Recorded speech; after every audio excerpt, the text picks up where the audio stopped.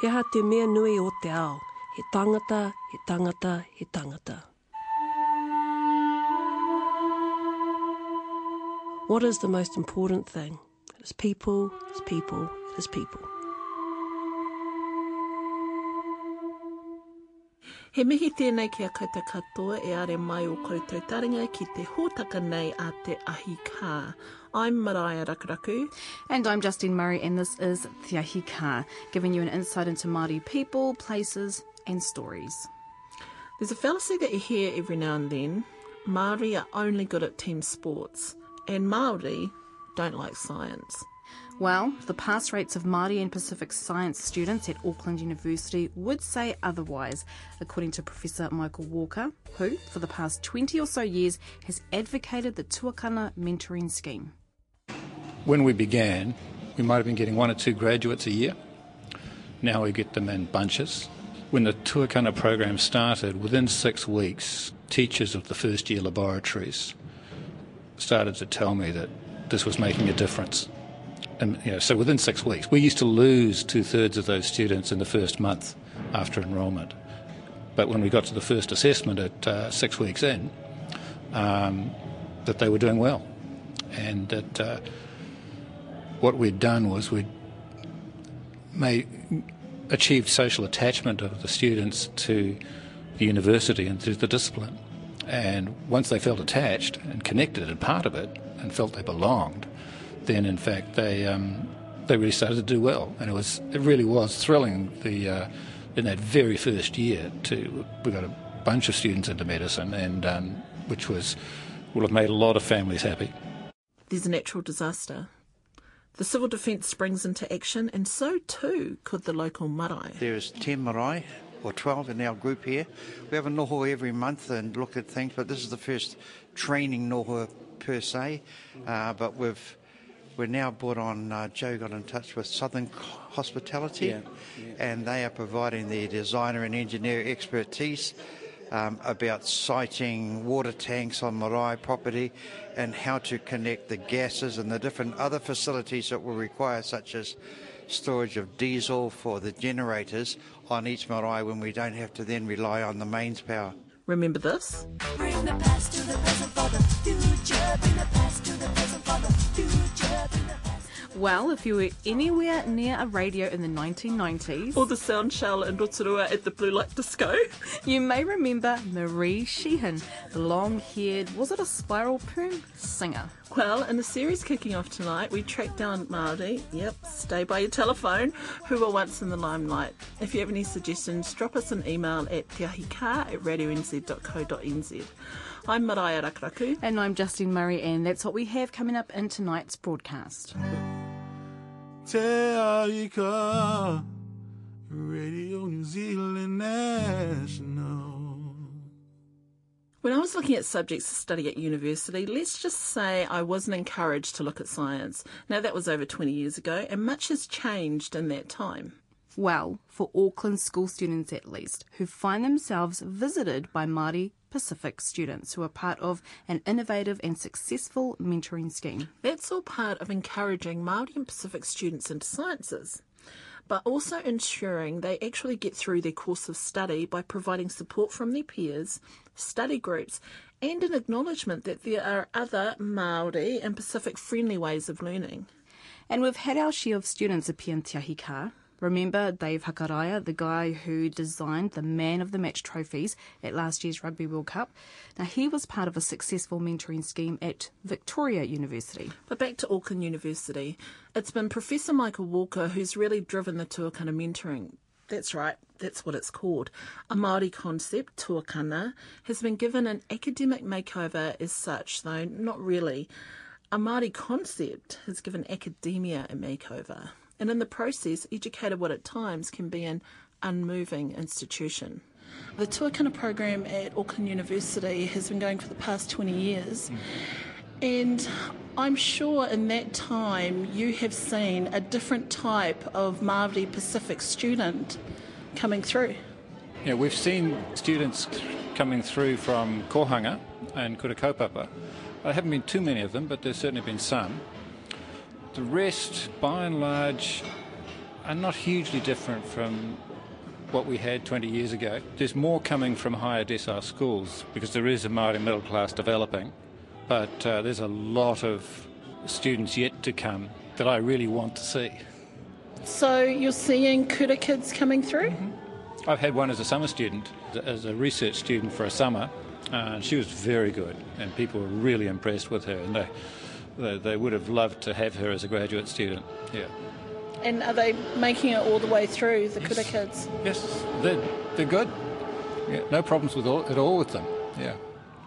As much as said about Generation Y and how self-absorbed and self-interested kids are these days. I'm not that impressed by that. I find that By that labelling? By that labelling, no. The students that I see, they're highly motivated. They're interested. They're very engaging. They're a lot of fun. So no, I don't see it that way at all. I think every generation sees the younger, the youth as self-absorbed, and of course they are, because they're trying to figure themselves out, and I have no quarrel with that. Are you finding that through the program that what you're actually doing is politicising these kids, or making them a bit more conscious?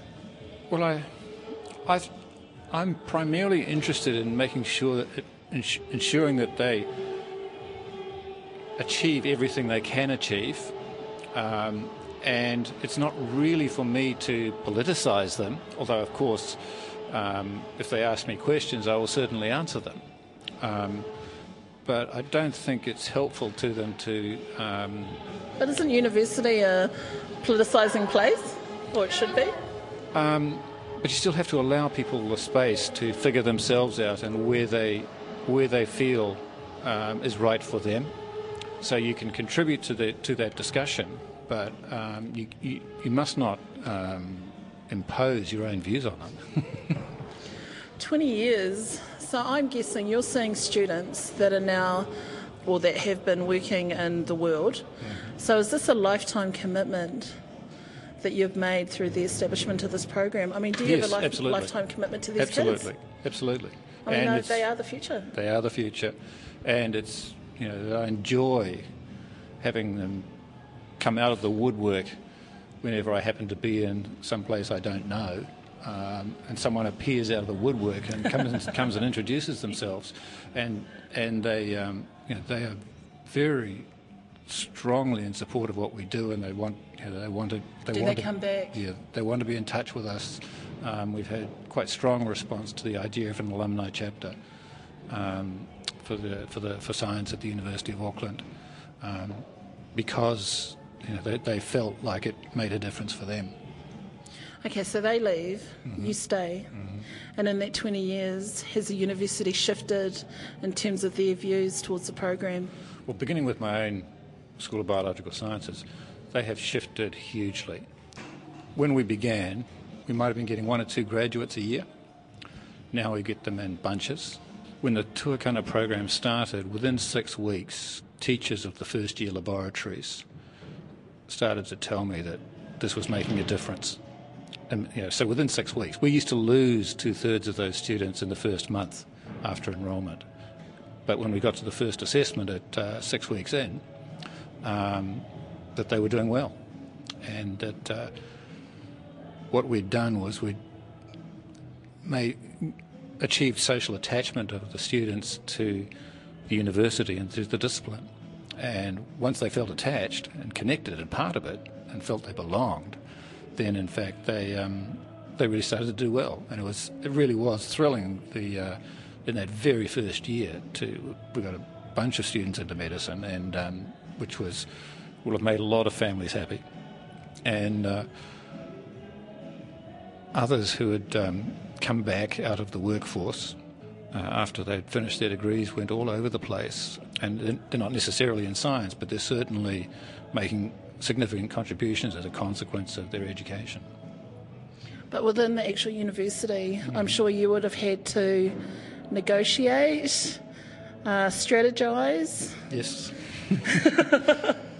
But in truth, certainly within biological sciences, Yes, there was the odd obnoxious comment, both from students and from staff, but progressively we developed an understanding of where that was coming from, and we've developed rhetoric that completely neutralises it, and because the truth is that everybody is winning from this.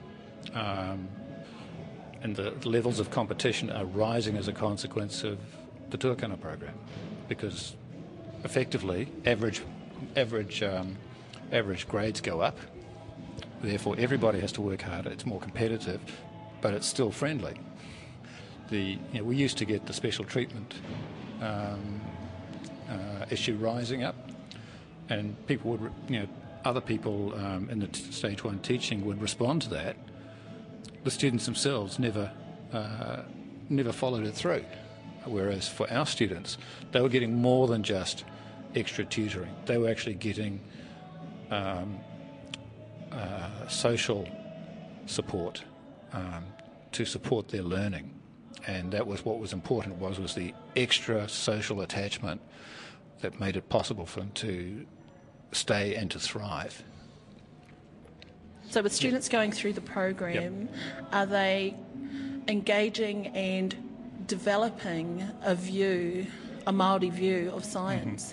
They've all got different takes on it, but there are those, for example, who've particularly recently gone in to do postgraduate study in things like aquaculture, so that so that's an economic focus to their interest, because there's all this reserved quota for aquaculture, and so we've got one master's student now, for example, who's working on oysters, mussel aquaculture, and so that's and her view is she's looking to be associated with the Maori aquaculture industry, and then there are others who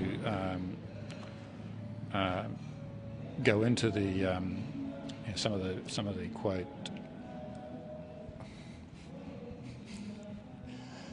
who go into some of the more orthodox disciplines, and they go ahead. They present a face into spaces where they can show that they can do it. They can do the job. They can foot it in leading edge science with leading edge scientists, and yet they've got this other dimension as well. And then we have others who you could almost all call it going back to the mat, which is an old expression. But one of our first Going back to the pa. Well, one of our mature students who came in early, he has ended up at in a leadership role in the sea company. There's a school up in Whangarei where they bring in boys from all of the schools there, and they put them in this leadership academy. And this student who did a Bachelor of Science with us is playing a leading role in that, and he's got a good staunch look, and he's brought those students to the university. He brought a group of Year 9 students, 13, 14-year-olds, took them to the Marine Lab, brought them down to the university, and showed them around and showed them, this is what we expect. This is where you should be aiming. So, Professor Michael Walker, it's just a big fallacy that Māori aren't interested in science. Absolutely. But the problems are that there's a lot of them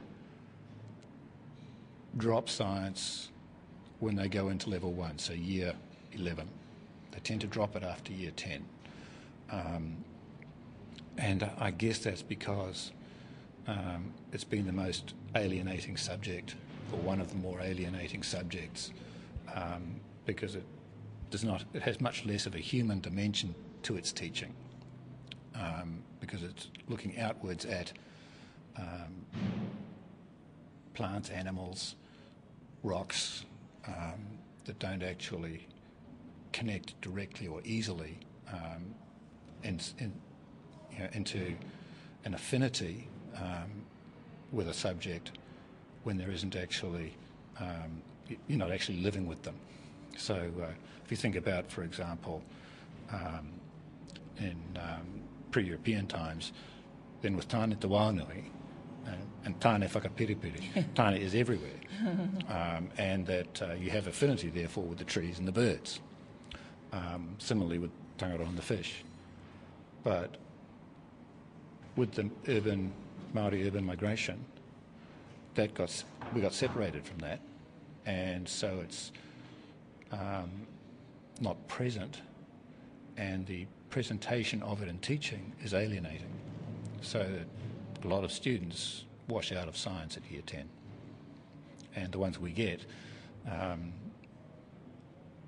we can overcome that for them and give them some belief in themselves and in what they're doing. Because it is still a privilege, isn't it, to get to university? You know, there's more of a Māori middle class. Mm-hmm. So does that mean universities are going to become even more exclusive for Māori who aren't in that middle class?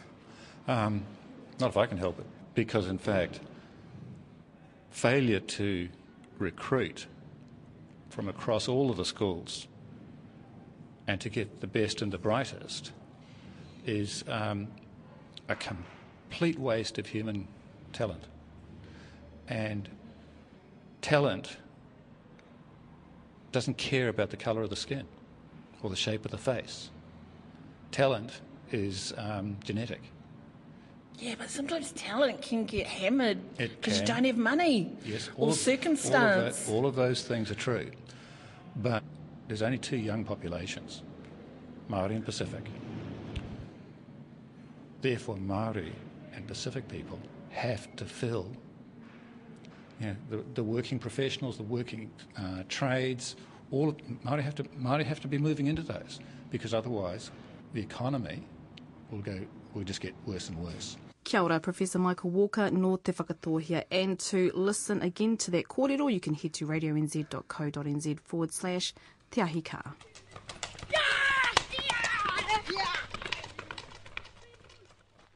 We've seen the ads on TV and heard the phrase a number of times, don't think if, think when. The saying is, of course, referencing us all to be prepared in a natural disaster. Get your kits ready, bottled water, canned food, have a meeting with your flatmates, whānau, that sort of thing. But what about in the community? Where would you go if you were not physically able to stay in your house? Now, next time you take a walk around the neighbourhood, look out for the civil defence signs indicating that the school or community hall is an evacuation area. And then there's the marae. Last year, a few Christchurch earthquake evacuees were housed locally at Marae in Wellington, set up to house, feed, wash and clothe those people who in some cases only had the clothes they were wearing. Now, no one can predict the next natural disaster, but what some marae are determined to do is prepare for it. That took Justine out to Wainuiomata Marae, where about 24 marae representatives learnt how to set up their marae as a welfare centre, learning from the civil defence. Civil defence and Marae, and how do those partnerships work in the event of an emergency? And Angie, is your name? Yes, hello. What's your role at Civil Defence? I'm a Senior Advisor, Emergency Management. And so basically what's the hui or the get-together about? Okay, so what I'm doing is I'm working with the Marae so that they can actually set up during an emergency situation to take in evacuees and just to kind of expand it a bit, how they can work together with the other social agencies and volunteers and how we can look after the community together. So it's described as a welfare centre, which yes, I didn't really... Yeah, it is a welfare centre because we're looking after the welfare of the community and we're providing kind of like welfare and social services to those people who can't help themselves. Yeah. And you did a presentation this morning just to kind of sum up everything. You talked about communications, you talked about catering, all those details that it takes to ensure a successful, smooth running welfare centre in the event of something that's devastating for people. Yeah, and registration, because people need to register if they come in. We want to be able to make sure that they can reconnect with their community, that they've got access to other financial services which they have to register. We have information sections so that people can keep up to date on public information, because that's so important to people. They can never get enough public information. And the social services, giving them access to trauma support or to financial services or to accommodation services. They're pretty much the fundamental services. And all those things that you've highlighted were very much a reality last year in the event of the Christchurch earthquakes. Oh, absolutely. So we've had the Christchurch earthquakes where people have needed, lots of services. So those welfare centres have been set up, followed by opening up recovery centres. In Nelson last year, with their serious flooding that they had, we set up welfare centres then, and again recovery centres. And we've had our own incidences in the Hutt Valley where we've had to set up welfare centres to support the community with those services. How important is the relationship between civil defence and local marae? Oh, it's extremely important. And I think that we're fortunate up here. We've always tried to get in there and work together, and visited the Marae and talked with the Marae. And in Christchurch, it was very noticeable. There was a rehua marae down there that catered for some of the Christchurch evacuees. Yeah, that's right. And I don't think there was the connection soon enough between civil defence and the Marae down there. And so what I'm trying to stress to our Marae up here is that if we don't get in touch with you, you make sure you get in touch with us. We're here to support you and what you do, and to share information and resources. So, yeah, it gets busy, but make sure you get in touch, because we're here for you as well. So right now I'm here with Bill Rawiri and Joe McLeod. Kia ora, Bill. Kia ora. Which marae do you represent? Nahu e whao Papararangi, Papakainga. In Newlands. In Newlands, yeah. And Joe McLeod. Kia ora, Joe. Kia ora. And which marae do you represent? No te kākano marae tēnei. No te kākano, that's in... Moira. Moira. Yeah. So how do you think this kind of session will benefit both of your marae? I think it'll be absolutely priceless in terms of how we educate our own whānau to help themselves help the community. And at the drop of a hat, should the call come, we'll be ready. Yeah, That's the and goal. in particular, it's appropriate that Joe is here, because after the Christchurch emergency, we had people who used to be around our area ask if they could stay at the Papakainga. We said, sure, open the doors. And first night was a few, then 27, then 42, and it got too many, in fact. And the council said because we didn't have enough appropriate facilities that they went on to Tuakana, and so it was good that we were actually able to escort them over to Joe's marae there. So you have like a network that you communicate marae to marae in Wellington? Yes. Yeah. Yeah. And in this particular case, because a lot of them were from Tūhoi, that's... And that's basically how this group was formed. And then Alma jumped in on the bank and said, hey guys, we need to do something for our people. And the outcome of that was the caring of our whānau from Christchurch. And also Kōkiri Marae, because when we took our 42 members over to their marae, we kept coming to support them, and entertainment and the clothes that were dropped off, they'd either go there or to Kakano, so all the other marae. And it was from that meeting there that formed the basis for this. So we said, okay, why don't we have a coordinated marae approach? This is exactly what we're doing now, and this is the first day of the Train the Trainers. So in the wake of the Christchurch earthquakes, as representatives of your marae, what did you need that you didn't quite have that could have been improved, like welfare centres, volunteers, numbers on the ground?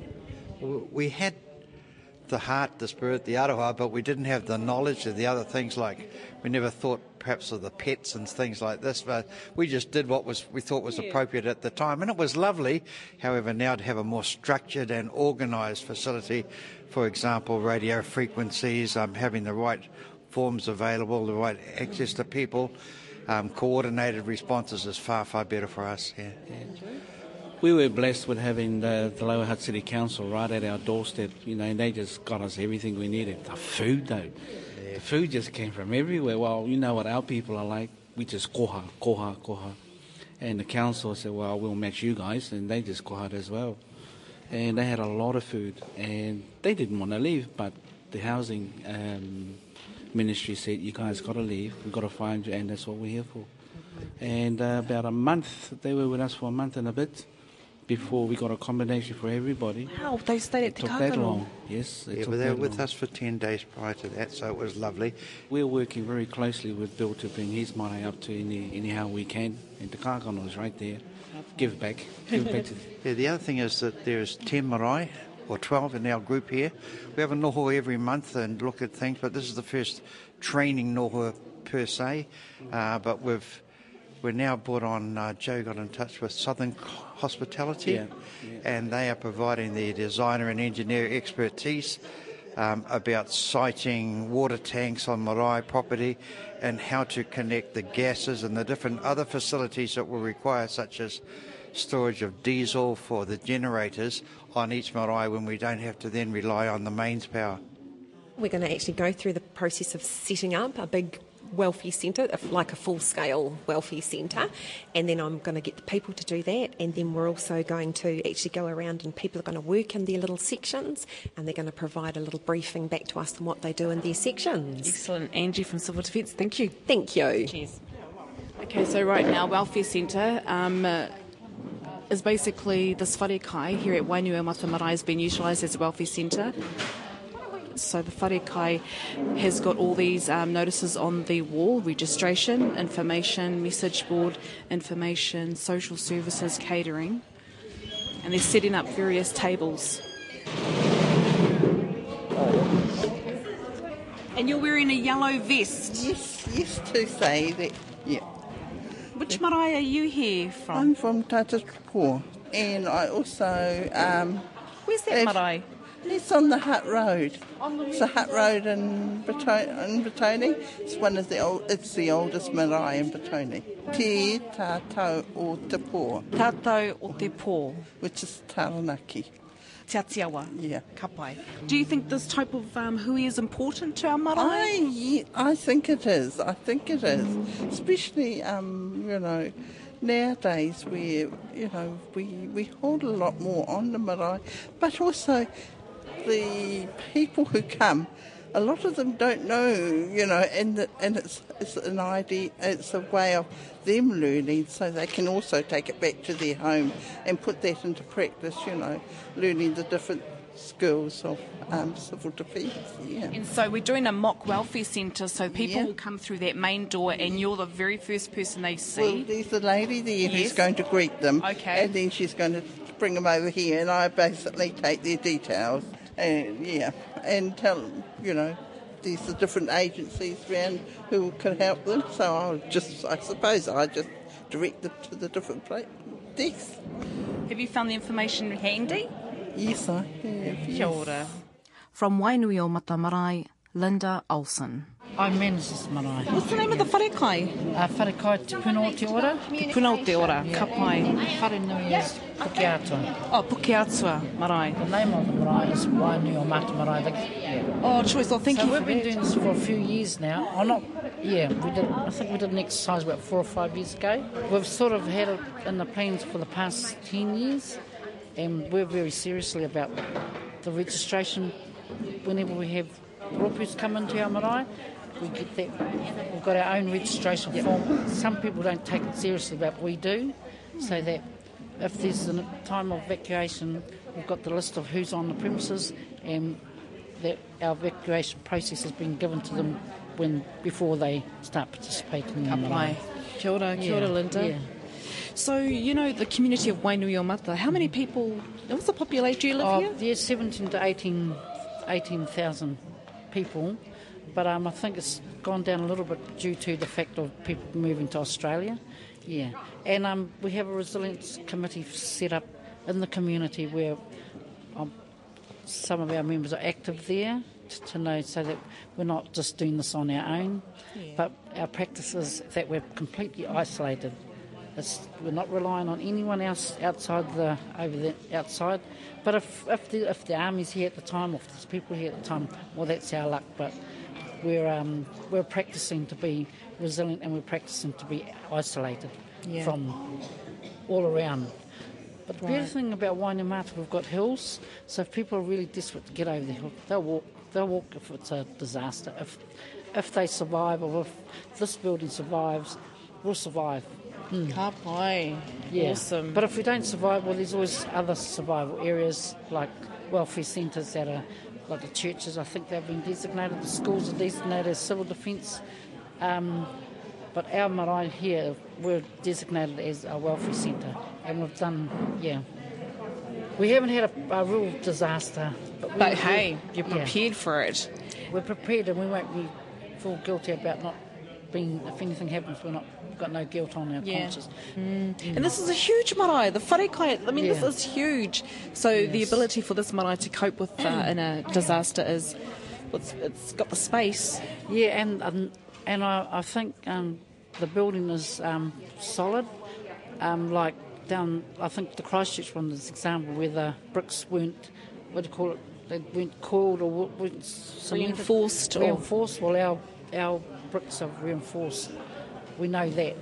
Yeah, we know that for a fact. But I'm not saying it might crumble. We don't know.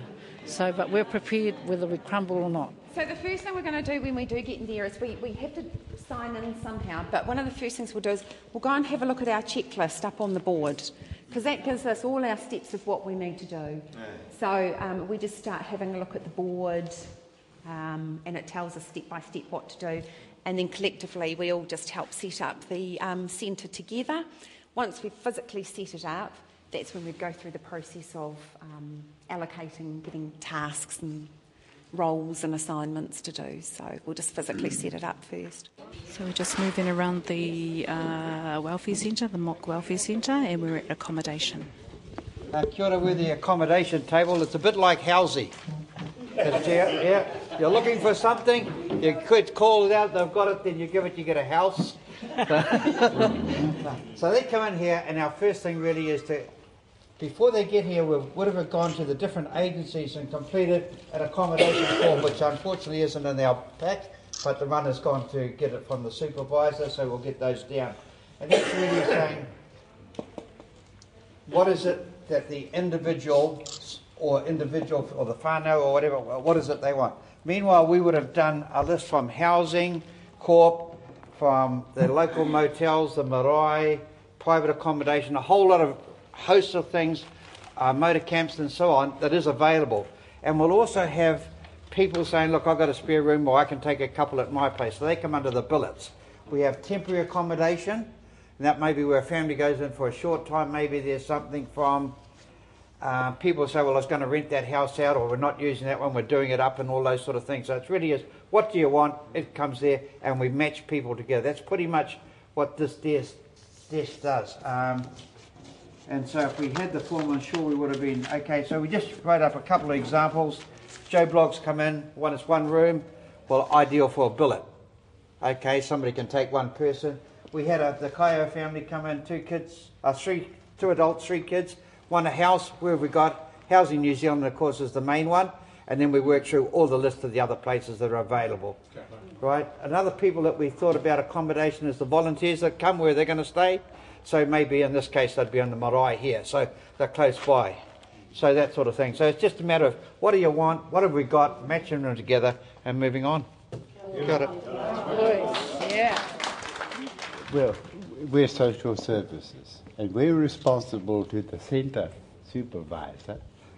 And our brief really is to coordinate the range of social services that may have a need for their services.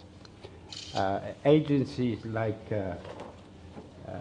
Work and Income, Victim Support, Child, Youth and Family, Social Workers, Counselling, Interpreters, Legal Advice, etc., etc. They make their way here. We first introduce them to the centre supervisor, and we allocate the space for them and privacy and leave them to get on. Our role is just to coordinate that as the clientele come in the door, we've just referred them on. But we'll learn as we go. Kia ora. Kia ora, whānau, we're the clothing department. And we've figured out that we're not just the clothing department. We do blankets and personal items to evacuees. We give evacuees clothes when they need it and personal items. We discuss their sizing. We give them somewhere to go to get changed or shower. Provide a bag for the dirty clothing, take the dirty clothing away. And it says here that dirty clothing will be destroyed later, unless otherwise arranged. And keep accurate records of incoming and outgoing stock. And so our responsibility is the provision of clothing, blankets and personal items to evacuees. And our boss is the centre supervisor. Kia ora. We're the volunteers. So there we go, that is the Welfare Centre demonstration here at Wainui Marae with 12 marae representing various parts of the Wellington region. And if you'd like to see pictures from the day, just head to radionz.co.nz/Te Ahi Kaa. I'm Justine Murray and you're listening to Te Ahi Kaa. Kia ora koutou. We heard from Andrew Roger, Linda Olsen, Joe McLeod, Bill Rawiri and the rest of the participants at Wainui setting up a mock welfare centre. Now, for your nearest civil defence area, contact your council. We've posted up some useful links on our webpage as well, radionz.co.nz/Te Ahi Kaa. I'm Justine Murray. And I'm Maraea Rakuraku, and this is Te Ahi Kaa. You're listening to the sound of Te Ahi Kaa with Justine Murray and Maraea Rakuraku. It's your boy, Taina. The 90s. What was your favourite part of that period, Justine? Would be Rotorua Girls High School years, clothes like Origin jeans and starter jackets, dancing, a lot of good memories in the 1990s. What about you? The music. The music. Bobby Brown. CNC Music Factory. Snap. There were a few Māori artists, though, I remember, Maraea, on the scene that at the time, and one of them was Maree Sheehan. Justine used her highly investigative journalistic skills, aka Google, which found her calling Hamilton.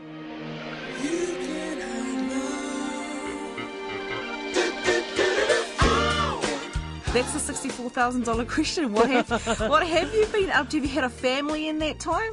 I have. I've had a family. I've travelled. I'm still been doing music. I've just been doing it in other avenues and forums. But yeah, a variety. And yeah, what else can I say? I've been doing. Finished my university degree, which I always wanted to complete, and I'm in the middle of doing my masters at the moment. So been really busy. Yeah. In order to talk about what you've been up to and what your future plans or goals or aspirations are, we'll go a little bit back to the past, to the 1990s, and your kind of well, it was a bit of an explosion back in the day. It was a bit of an explosion into the New Zealand music scene because you were different. Two, you had Te Reo Māori and incorporated within your music with that mainstream kind of feel to it. Musically, when you talk about being different, I've always tried to find my own voice in my music when it comes to melodies and harmonies and writing lyrics and things like that. So that's always been a part of it. In terms of doing, I suppose, the more upbeat, contemporary, popular music, that was something that always interested me, and I always wanted to see how my music and lyrics would reflect in that kind of genre.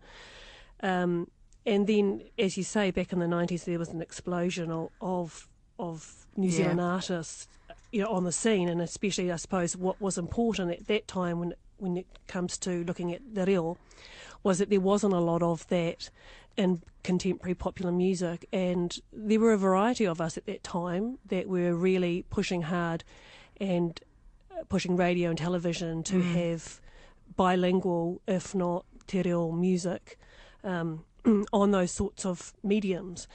People like, when you talk about it at that time, the people that I was working with were people like, Moana. Yes. Tere Moana Rapley, you've got Emma Paki, Maniapoto, Mina, and Upper Hut Posse. Yeah, there were a lot of us that were, I suppose, taking up that challenge to have our language on mainstream, and it was important. important to us. And your first single was it Make You My Own? Yes, it was. Yeah. And then I mean, that didn't have te reo. And the reason I laugh about that is because I love the music, but the video's hideous. I try and keep that way back in the closet. So you know? what was the? So I mean, I've been watching a few YouTube. How does that? No, that's not the one where you're by the pool, is it? No, Is that the one I haven't put Make You My Own up on YouTube. Oh, I just think, I'm just going to leave that one, you know. It's going to stay in the 90s. Hard to let go when you know that I need you. I won't try.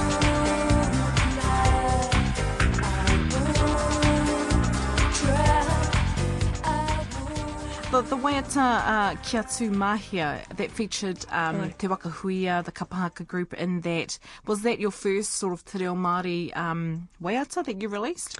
Yeah, it was. That was my first, I suppose, creative go at being bilingual in the songs that I was writing. And yeah, I just, because I'm not fluent in the reo, I wanted to gradually get into having both really in my music and being able to create an audience that could listen to the music who were non-Māori speakers as well as Māori speakers.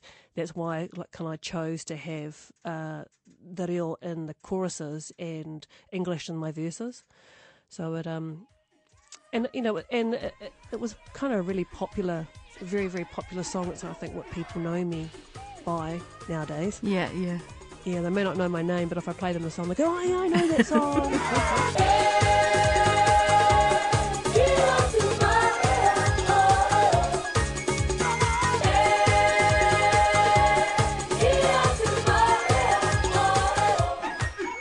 Past to the Present's my personal favourite, and that's the one that really reminds me of you back in the day, and that kind of era. Totally. What's your kind of like your favourite song?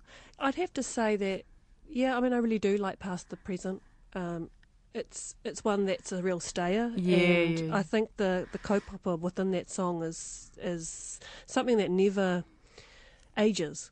You know, it's, for me, the message in that song really reflected my tūpuna, and it really reflected about how I felt about my culture and the importance for me as a young wahine, knowing my roots has gave me the strength to, I suppose, to be out in public, to know who I was, to form my identity, and that's still, it's still relevant nowadays.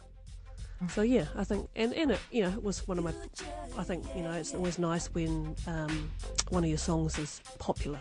Bring the past to the present for the future. Bring the past to the present for the future. Bring the past to the present, make us stronger. Bring the past to the present for the future. Yeah. After I finished my degree, which was in music and in English, I decided that I'd always had a relationship with Te Arapautama at AUT, but I really wanted to formulate that relationship with them, and they were looking at expanding their Bachelor of Media, Māori Media, into sound and music, and using some of the technologies to create tone and music and mood around pictures, basically. And I said that I absolutely wanted to be involved in that, and hence really becoming a lecturer there. They sort of took me on board to really work with students, Māori students primarily, and showing them what the technologies were to be able to create those sorts of soundscapes for their pictures. So I love it, enjoy it.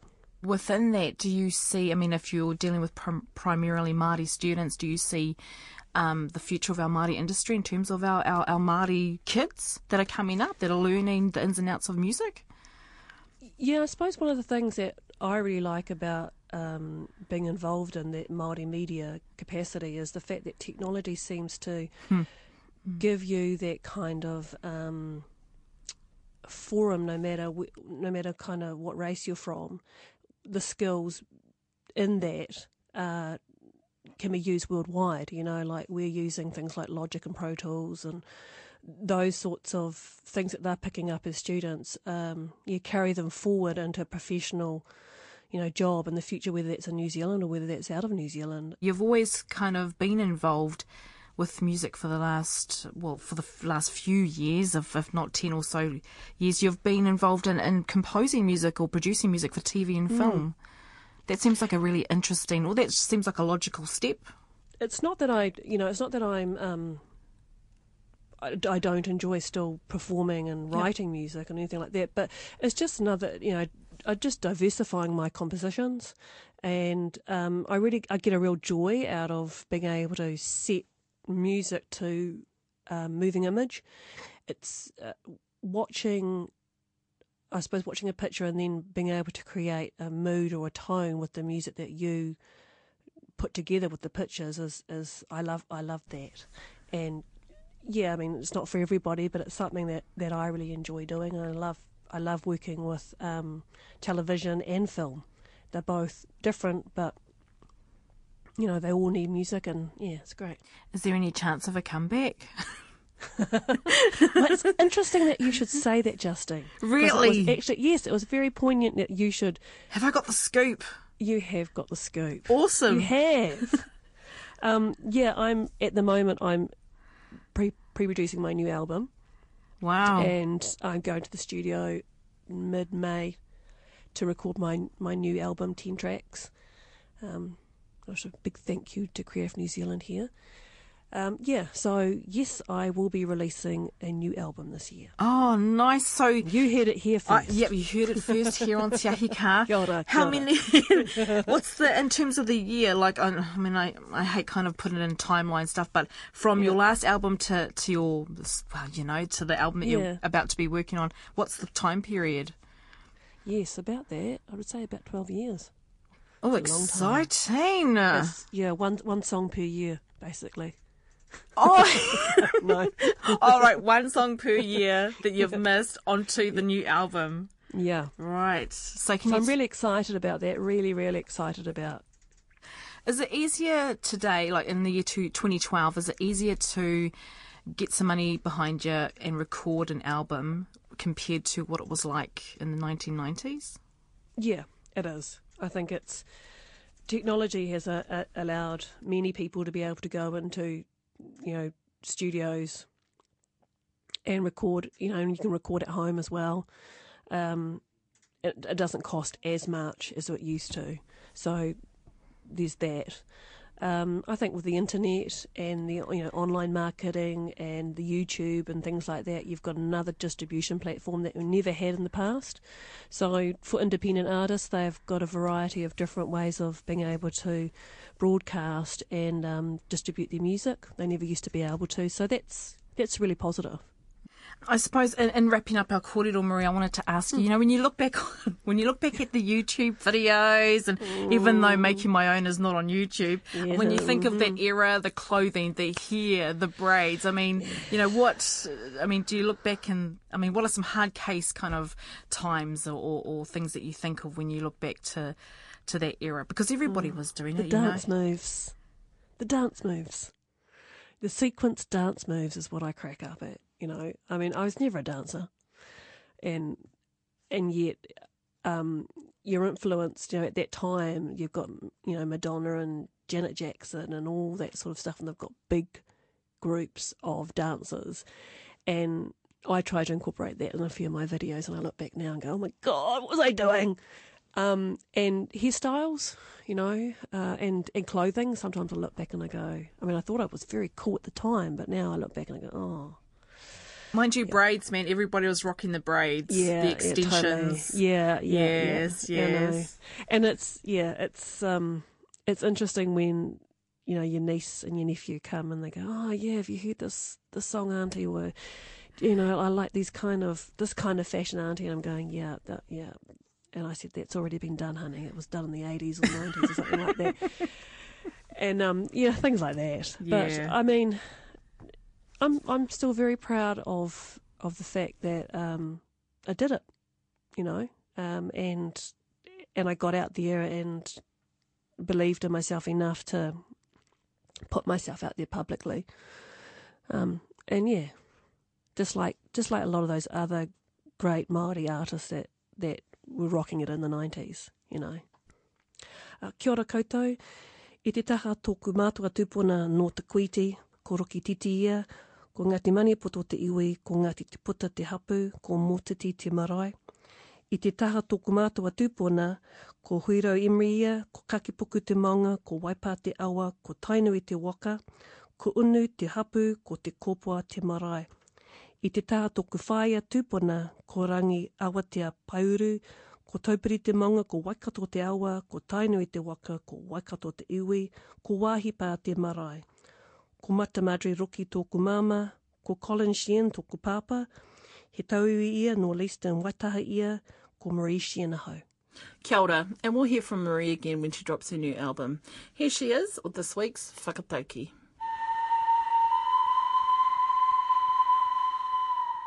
He aha te mea nui o te ao, he tangata, he tangata, he tangata. What is the most important thing? It's people, it's people, it's people. That whakatauki to me means that the most important things in life is your whānau, your friends, and the people that love you. Kia ora. Next week we feature archival recordings of Peter Tapsell, who was buried at Maketu. And carrying on with the series, Where Are They Now?, I catch up with Merenea Gillies. He mihi tēnei ki ngā kai kōrero I tēnei wiki. Kina kai rā wiki wiki mihini, ngā mihi. Hoki mai hei tērā rā tapu. Mai te whānau a te Ahi Kaa ki a tātou katoa, Mauri ora.